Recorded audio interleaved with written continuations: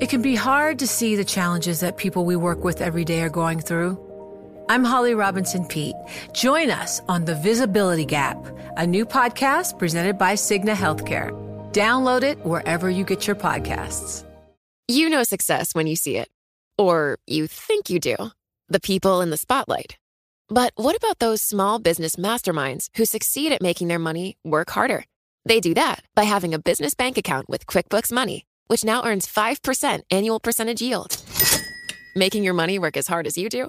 That's how you business differently. Learn more about QuickBooks Money at quickbooks.com/5APY. Banking services provided by Green Dot Bank. Member FDIC. Only funds and envelopes earn APY. APY can change at any time. So I hear Toronto's been a good place to buy a house. Have I heard that correctly? You're not wrong, Dan. Toronto home prices jumped about 25% in the 12 months through March, and that's the best performing major real estate market in the world. Excellent. Where do I sign up? Not so fast. It looks like the party may actually be coming to an end.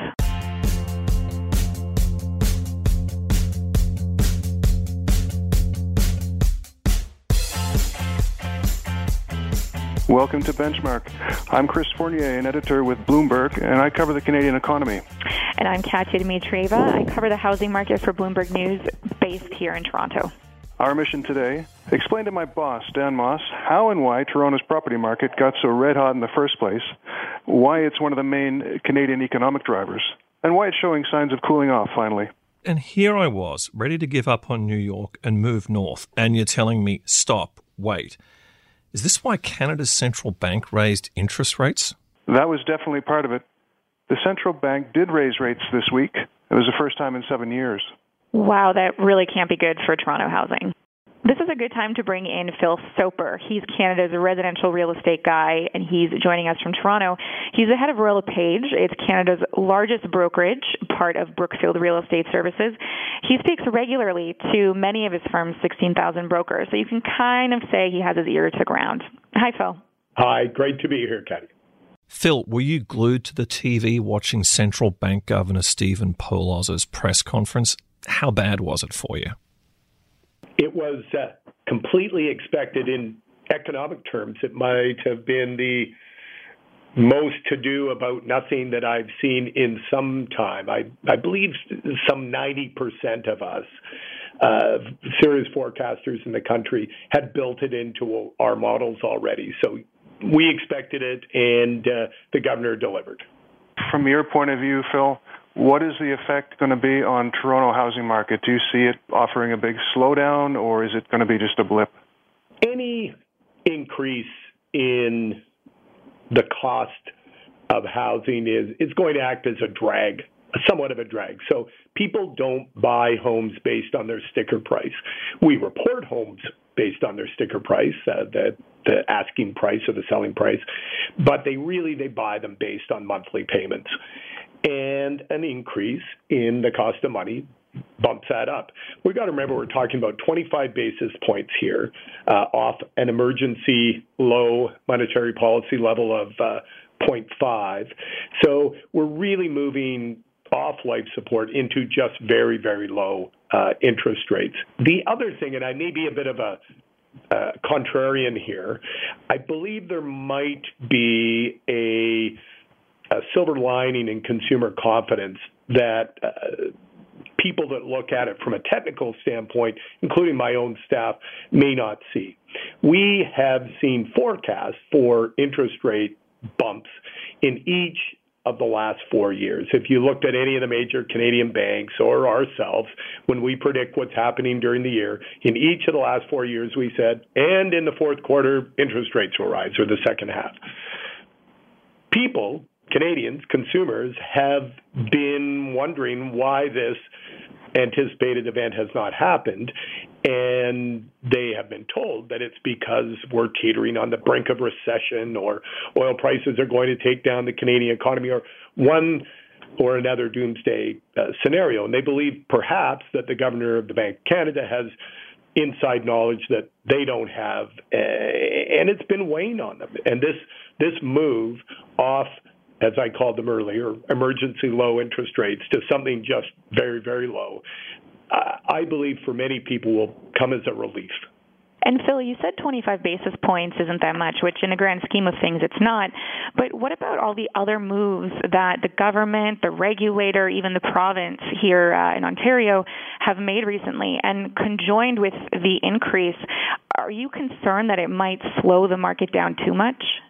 Well, it's a good question. And you're right. All of these things are additive. But I group the major influences to the Canadian or any real estate market for that matter around the world into two major buckets, and then there's the minor things. The major buckets are affordability and the economy. The minor things are government intervention, the flow of foreign capital into markets. These can be tweaks to the housing market overall, but they can't trump the base affordability question or the strength of the underlying economy and employment figures. Let's take a step back here. Sure. How did Canada get to be so hot? Did Brooklyn just reach over the border, or is there something unique going on here? It is a good question. And certainly in 2016 and 17, the rate of home price appreciation in two of our cities, and it has been constrained to Vancouver and Toronto. The rest of the market, we could talk about if you'd like, very, very different trajectory, has been rising at a rate faster than other major cities in the world. You know, similar rates of increase in Sydney and Melbourne, but well above what you'd find in Europe and the United States. Still, though, if you place Toronto and Vancouver on a list of global cities and compare the cost of accommodation, of housing, to incomes, we're in the bottom quartile. So in a way, in Toronto, for example, where home prices are, the median home price is just over $800,000 in the latest Royal LePage house price composite. In U.S. dollar terms, that's about $600,000. And it's much cheaper than you'd find in London, New York, San Francisco, Shanghai, Mumbai. It's relatively affordable housing.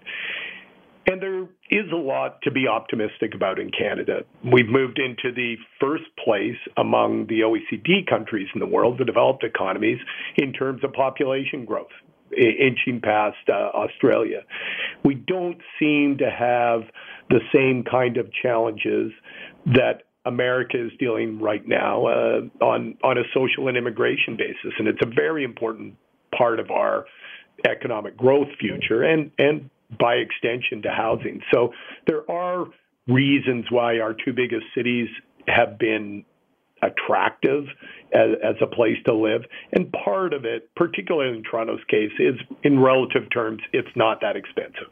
Now, when you mentioned Toronto, Vancouver, Sydney and Melbourne in one breath, it makes me want to ask about foreign buying, but we're going to come back to that in a second after this break. It can be hard to see the challenges that people we work with every day are going through. I'm Holly Robinson Peete. Join us on The Visibility Gap, a new podcast presented by Cigna Healthcare. Download it wherever you get your podcasts. Phil, you mentioned Sydney, Melbourne, Vancouver, Toronto. In Sydney and Melbourne, the increase in house prices has been largely attributable to purchases by foreigners, specifically folks of Chinese and Indian descent. It's even become a political issue. Can you talk about that? Is that having any ramifications? On the political front, huge ramifications. In a way, you could even draw some lines between the debate over foreign investment in our housing markets to the defeat of the provincial government in British Columbia. It certainly, the way the file was handled didn't hurt the fact that the government fell. First time that the Liberal Party in that province hasn't occupied the government buildings for, 16 years, I think. So very, very much a political issue. In absolute terms, though, as I said earlier, it's a relative minor part of what's mathematically driving the market forward. In both the Greater Vancouver and Greater Toronto markets, the number of transactions attributable to foreign investors falls somewhere around 5%. The concentration gets much higher in certain sub-communities, broad neighborhoods.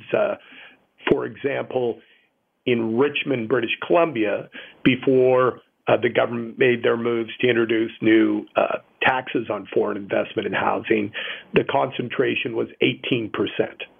18% of the transactions.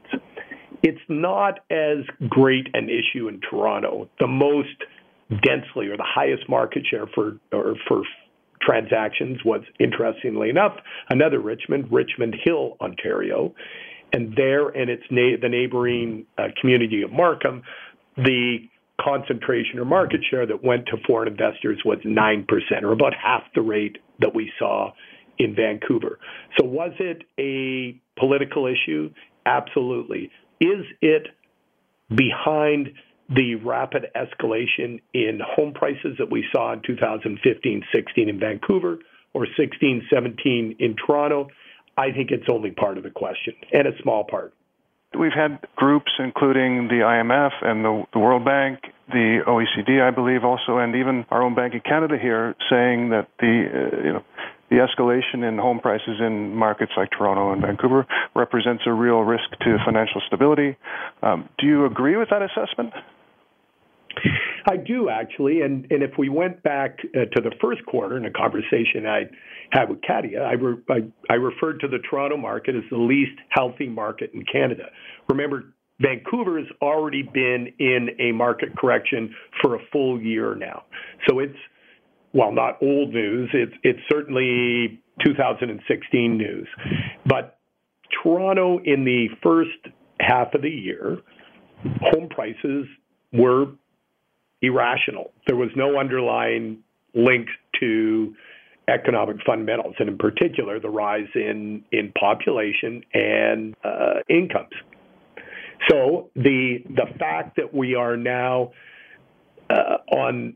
it's underway. We have a correction underway in Toronto, and that there is these other elements that we've talked about on the call, a bump in the cost of money, taxes on foreign investments, and stricter regulations around getting mortgage insurance. These things will all help a market that was unhealthy. And I believe if you look at our forecast for the full year 2017, you'll see a significant drop in the rate of appreciation by year end.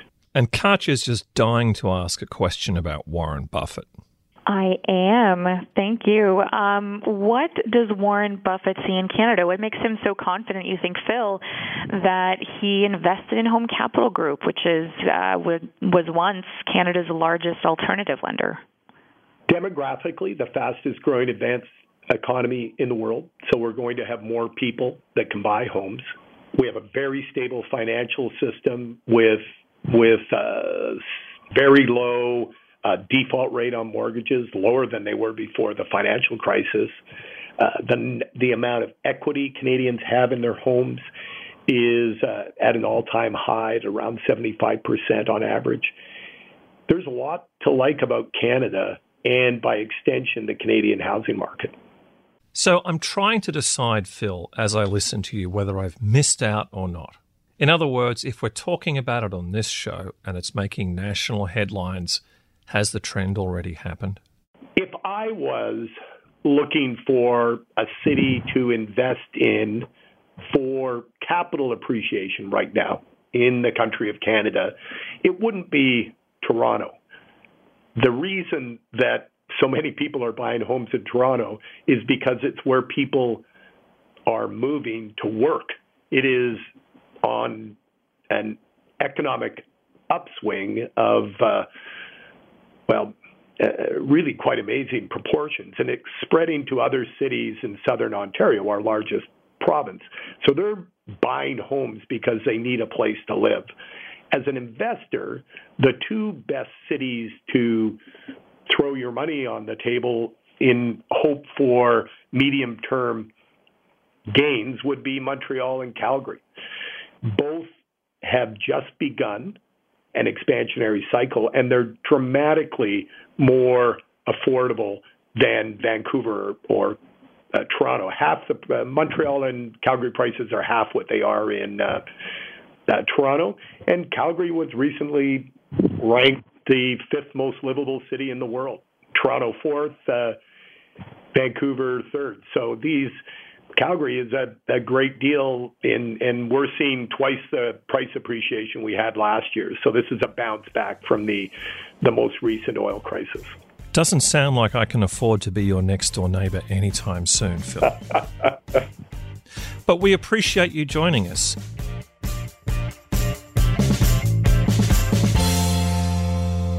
So I'm still trying to figure out, have I missed out or can I still get in? No, I mean, I think if anything from this conversation, we've learned that you could still have a shot. We've got interest rates going up. We've got regulations coming into force. It means that a lot of people are waiting on the sidelines to see what happens next. Prices are cooling off, so it could be a good chance for you to jump in. And what about you, Chris? How about a domestic move? The Bank of Canada's decision this week to lift interest rates is a positive sign that the Canadian economy is really doing well.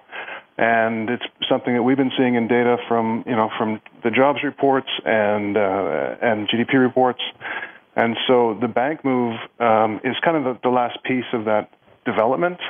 And the bank was very clear today about the fact that, yes, the higher interest rates may make it more difficult for some people who are trying to buy a home, but at the same time, it's a reflection of the fact that the economy is doing better. So it's kind of balanced out by the fact that you'll have stronger jobs growth and people will be able to afford, theoretically, the higher rates.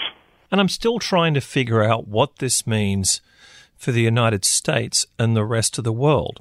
I find myself wondering, given interest rates are still, relatively speaking, quite close to historical lows, stocks are, relatively speaking, close to historical highs, maybe there's just this global chase for yield and asset appreciation, and maybe that's all this is.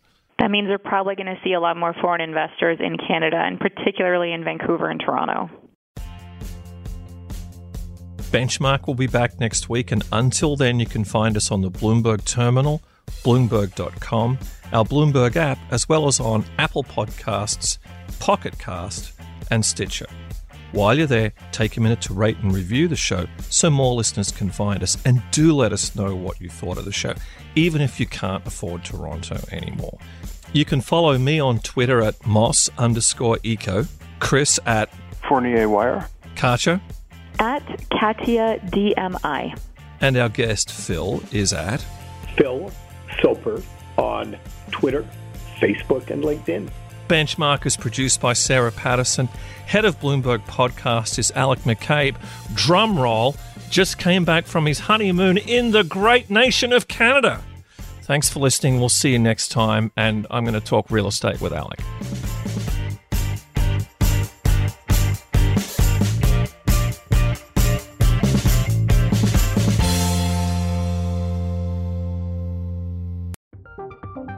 From Silicon Valley to Wall Street, the promise and perils of artificial intelligence are playing out on the world stage. But what will the next phase of AI adoption look like? Which companies, from big tech to startups, will dominate? And where do the risks and unintended consequences lie? I'm Emily Chang. Join me at Bloomberg Tech in San Francisco, May 9th, to answer many of the industry's burning questions, alongside Snap's Evan Spiegel, Xbox President Sarah Bond, OpenAI's Brad Lightcap, top researcher Dr. Fei-Fei Li of Stanford, and many more. More details and just a few tickets left at Bloomberg.com/TechSF.